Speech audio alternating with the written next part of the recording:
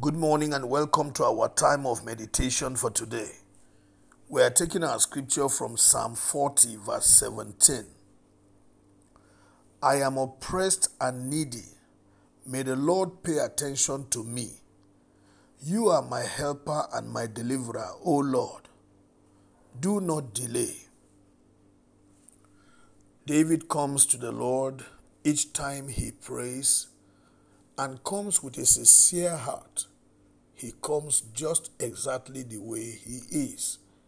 His relationship with God is something that each one of us must learn from. He relates with God at a very personal level, with all sense of openness, with nothing hidden. David comes to God in prayer and tells God exactly how he feels at every given point in time. David is not pretentious about God because he knew that God is God and knows everything. He understood that there is nothing hidden before God, and so he will not pretend as though God did not know anything. He put before God everything about himself and sought God's help. David understood that a man could not be anything that God has not made him.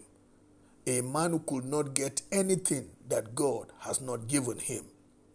A man could not conquer in any battle if the Lord did not help him. So David came very sincerely before God. And the Bible tells us that God loves a humble and a contrite heart. Therefore, I like to use this to challenge you. Look at David here saying to God, I am oppressed, I am needy. He was not ashamed to tell the Lord the state of his life, that he was under some form of oppression and he needed God to deliver him.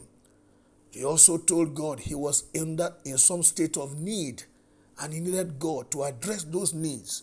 Then he cried unto God and said, God, pay attention to my situation. When you go to pray, be honest with God. Be sincere with him. Tell him exactly how you feel. Tell him what's going on in your life. Tell him whatever is threatening you. Tell him whatever is eating you deep. Tell him the troubles you are going through. Tell him whatever you fear. Tell him all your apprehensions and tell him the affliction you are going through. Tell the Lord when you have a need. Remember, he owns the heavens and the earth. The cattle on 1,000 hills belong to him. There is nothing you need in this life that is beyond God's capacity and God's ability and God's supply. Therefore, do not allow yourself to continue to hurt when you serve a God who owns the entire universe and has everything that anybody can ever need. Go to God and tell him exactly how you feel. And when you sin before God, don't try to cover anything up. Tell him exactly what's going on and what you have done and ask him for mercy. He is a merciful God. In 1 John 1:9, he says, if we confess our sins, he is faithful and just to forgive our sins and to cleanse us from all unrighteousness.